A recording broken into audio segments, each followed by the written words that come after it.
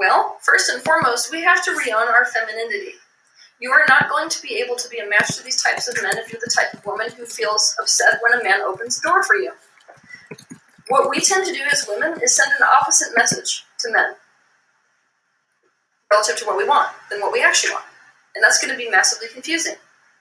Obviously, if a guy wants to just, not be in his masculine, if a guy wants to be taken care of, if he wants to be a baby, if we go into our own male to compensate, which we do, by the way, that's what women do, we kind of go, oh my god, well, he isn't stepping up, then I'm going to fucking have to. No man who is an actual in alignment divine male is going to step into that energy in that space with a female.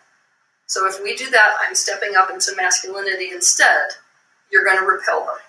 So what I would be working with is your own resistance to your femininity and your capacity or tendency, shall I say, to cope by going male.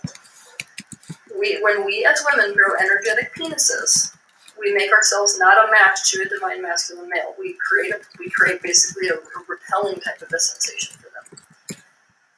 So we've got to get more female. That's the answer.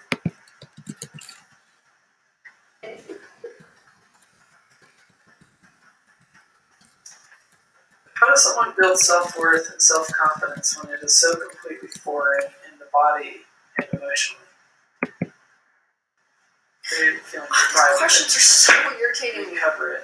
Can I tell you why these questions are irritating me today? The ones that you're reading? Because it's a novel. There is no way for me to give like a 2-minute statement for this. No way. Like, the redeveloping of an entire core self-concept is not a 1-second answer. It's complicated. And most of it has to do with finding the places back in childhood, which is where you got out of alignment, finding the places back in childhood that derailed you from that. So what you're describing, how do we find self-esteem as a foreign concept? It's about going back to figuring, you naturally are born that way, by the way. It's about finding what got in the way of that and then removing those blockages one by one. So it's like a whole process. It's not something you can practice. Sure as hell it's not something you're going to be doing with affirmation.